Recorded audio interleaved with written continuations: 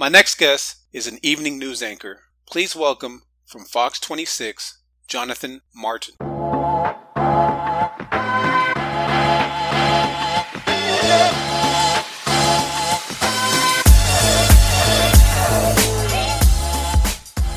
Jonathan, how's it going? I'm well. How you doing? Hey, I'm doing good. Doing all right. Hey, thanks for coming on to the podcast. I appreciate it.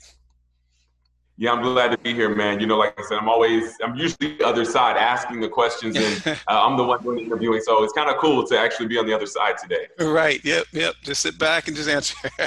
So let's jump right into it. What do you do? All right. So I am a news anchor. I anchor the evening news here in Houston, Texas, and I anchor the 5 and the 9 o'clock news. I've been doing news really, for probably almost 13, 14 years. Is what I went to college for broadcast journalism. So I'm more than an anchor, though. I always like to say I'm a journalist because I don't just sit behind a desk and read the news. I do chronicle events. I'm a writer. I'm a community man, all those things. But I guess my official title would be news anchor.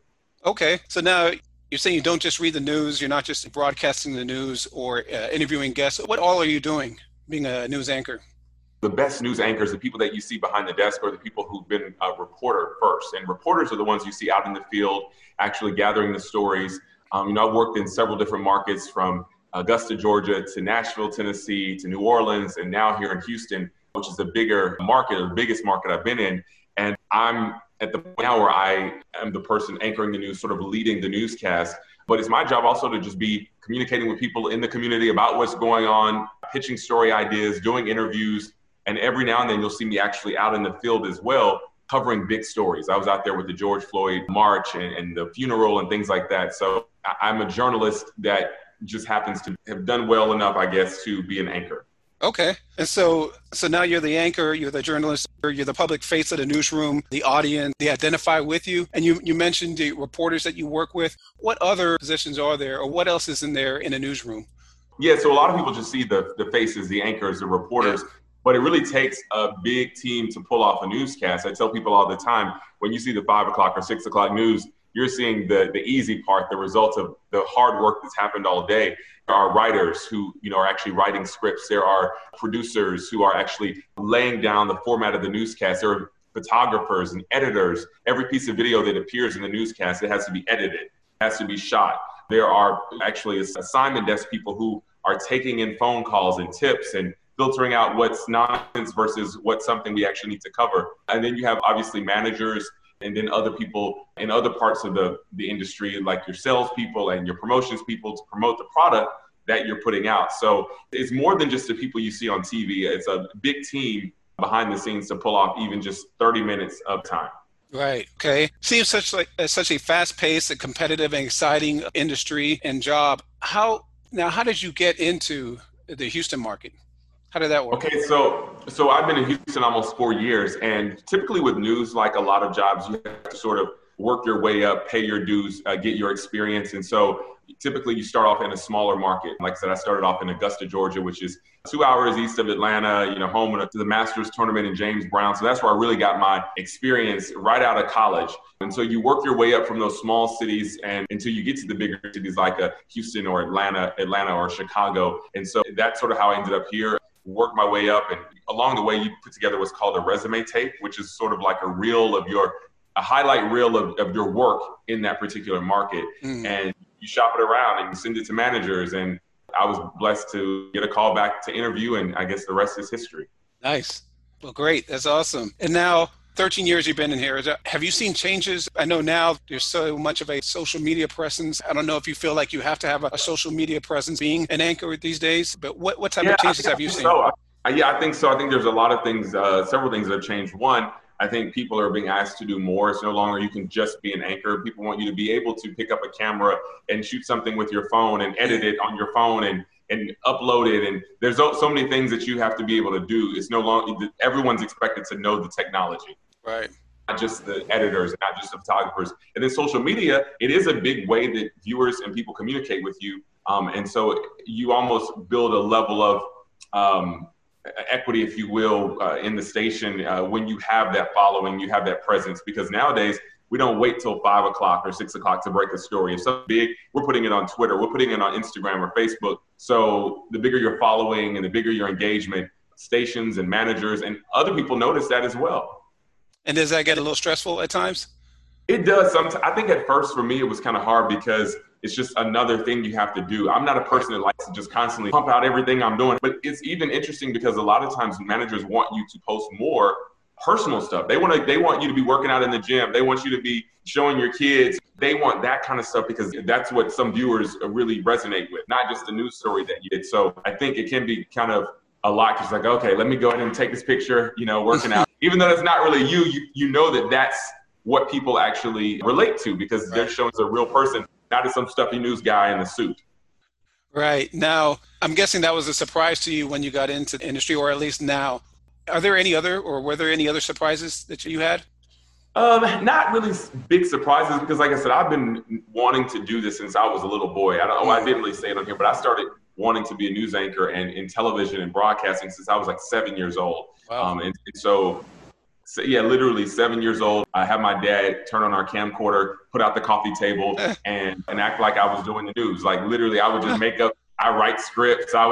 We would get a big box or something like a TV, and I would cut the box out and be in the TV, trying to act like I was in the TV. I've always been fascinated with like the production and things like that. So I kind of always have followed the industry, but I will say it has changed. Like the social media has changed. You're just no longer just waiting for stuff. Now it's like tweeting information out in real time, tweeting out at a press conference. And so you have to be definitely able to juggle all that, but still meet your deadlines. Okay. And now you said 7 years old. So what back then influenced you? And have you had any influences since then in the industry? Yeah, well, so I always just loved current events. I've always loved asking questions. My parents say I always loved talking, speaking publicly, and just being that guy. So for me, it wasn't about being known or being seen or being on TV. Some people grow up, I want to be famous. No, I didn't ever say I want to be seen or famous. I just always loved television and the current events and asking questions. I was very inquisitive as a child.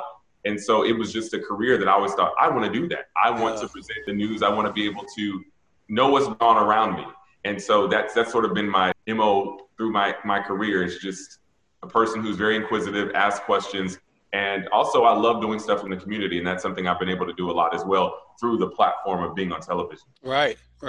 That's great. Okay. And any influences, though, throughout the years before you became an anchor?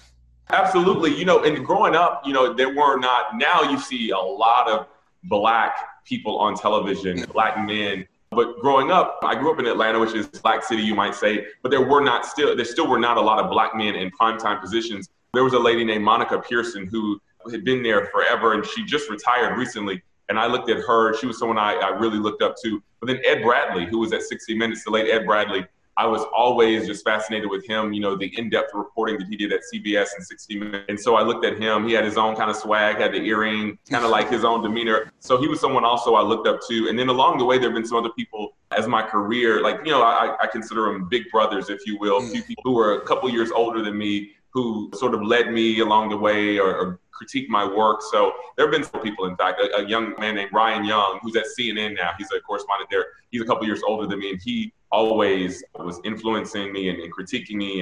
And so, yeah, I have several. That's great. Okay.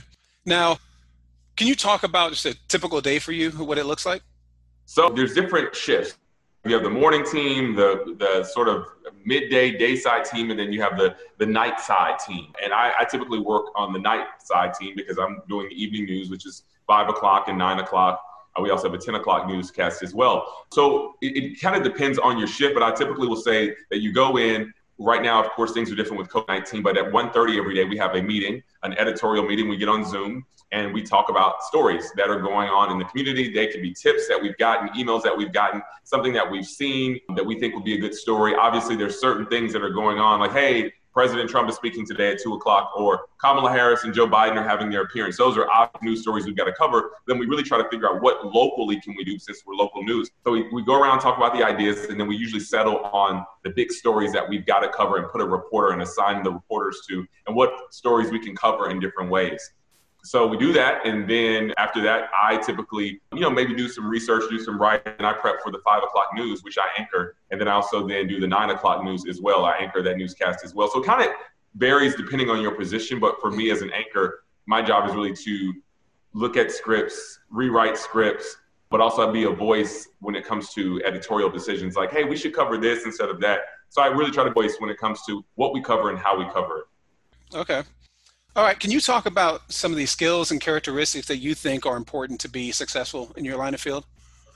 Oh, wow. I think one of the things is you have to be flexible. You have to be spontaneous because no day is the same. You don't go into the newsroom thinking, okay, I know I'm going to cover this today. Some days it's like, oh, there's something that happened. You thought you were covering that, but now you've got to pivot and go over here. So I think this being able to be very flexible and versatile, I think is very important for reporters because you have to be able to cover the Astros in the World Series, but you also have to be able to go cover a court case, to be able to cover politics. And so I think just being flexible is one thing. I think also just being quick on your feet because a lot of times news is very, it goes back to being flexible as well, but news happens just like that. So a lot of times scripts are coming in at the last second or you're hearing something in your ear to give you information that you have to relay on television. So I think that's important. And also to just be someone who's well-sourced. I always talk about that. It's important to know your community and have sources and people that can talk to you because ultimately you want to be able to get information. And so it's so important to have outlets and people who will actually give you that information. Okay. All right. Now, you touched on this a little bit. You having the broadcast journalism major, you started in that smaller market and worked your way up. You're a reporter, but can you talk about the steps that it usually takes to get to be an anchor and the steps that maybe you took that to get you to be an anchor? Yeah, typically, everybody's path is different. And I always try to say that because some people say you got to work 2 years here and 2 years there before you get, but now it's different. And I always really emphasize that this is a talent-based industry. It's not based on how many internships you've done or if you were at the top of your class leaving college. It's about how good you are and what they're looking for and what a station needs in terms of diversity or in terms of what they think you bring to the table. So it's kind of like any sport. The best player is going to be picked to be on the team. And that's kind of how it is with our industry. So you work your way up, you learn your skills. I know people who come to a market like Houston in 2 years. I know people who it's taken them 10 years to get to a market like Houston. So it really just depends on your talent. But along the way, the goal is to grow. The goal is to learn more, to get better, to be more comfortable on camera, to be a better reporter. I think that's like with any field. You just want to get that experience. And so me, it was taking those steps of getting better, not just with reporting, but with anchoring and just being overall more polished to be ready for a city like Houston. Nice. Okay. Now, what do you love about what you do? Well, I love the fact that going back to what I said earlier, no day is the same. I think a lot of people, they go to their jobs and they get up in the morning and they're like, oh, I already know what I'm going to be doing. I'm going to be doing the same thing. And it's like, there's no guessing. Like, it's just like, I know this, I'm going to be sitting at my desk working on this file. But I feel like with my job, every day is different. Every day something is just coming up that I'm not aware of. And so I love that because it keeps me fresh. It keeps me motivated to go in. I also love just the fact that I get, like I said, to be active in the community because that is so huge for me. Like I tell anchors that a lot as well. You don't want to just be anchored to a news desk, but be anchored to your community. Like you want to be that face that's not just on television that people see out, that they can trust, that you're giving back. So that's the big thing for me. That's what I'm known for in Houston is the initiatives that I've started, the things that I've done. Just as much as I've been on TV, people know things I've done off air. And I think that's what I love about the job as well. Okay. Now on the flip side, you talked a little bit about how it could be intrusive at times based on having to put things on social media. And of course, there's the tight deadlines that you have. But can you talk about some of the challenges that are out there for you? Yeah, I think one is like you're always on, even when you're off, you're on. and I think that's important. Sometimes I'm just like at the gym, I'm out somewhere and I'm thinking I'm just kind of having a drink or I'm doing whatever at a restaurant. And then someone's like, hey, you're the news guy. And people are, so I think there's a certain level of scrutiny. Granted, I'm not a James Harden or anybody like where I'm like getting recognized like that, but I do often get recognized. And so I think you have to really realize that with that privilege of being on television and being the guy, the face of a station, there comes a lot of responsibility. So I think that can be a challenge because sometimes you just want to be regular with your friends and do whatever, but you have to realize that too much is given, much is required of you. So that's one thing. And challenges, I don't know. I guess that would be my main challenge. I think I've just gotten so comfortable in this job. I prepared for it. I've been doing this for so long. So I wouldn't say that, oh my goodness, like every day there's this big challenge. It's just really having to be up on everything and be ready to go at a moment's notice. And Right. some people aren't good at that. They need like preparation and I need to like get my mind right, but you don't have time to get your mind right. In this industry, you have to be ready and just be Right. ready to go at a moment's notice. Yeah, love it. All right. Do you have a most memorable moment? Most memorable moment. I've covered a lot of stories. I've been blessed to travel a lot of places. I think actually most recently the coverage of the George Floyd rule and the coverage of just the protests here in Houston where some 50 to 60,000 people came out. That was memorable. I think not just because of its significance for the city of Houston. It's something the city had never seen. That many people kind of coming out for a protest. But also I think for me it was personal. Obviously being a Black man, there were things that I had to really stop and say, wow, like this is a story. You're here as a reporter, as an anchor, but this is also a story about you and some things you've been through.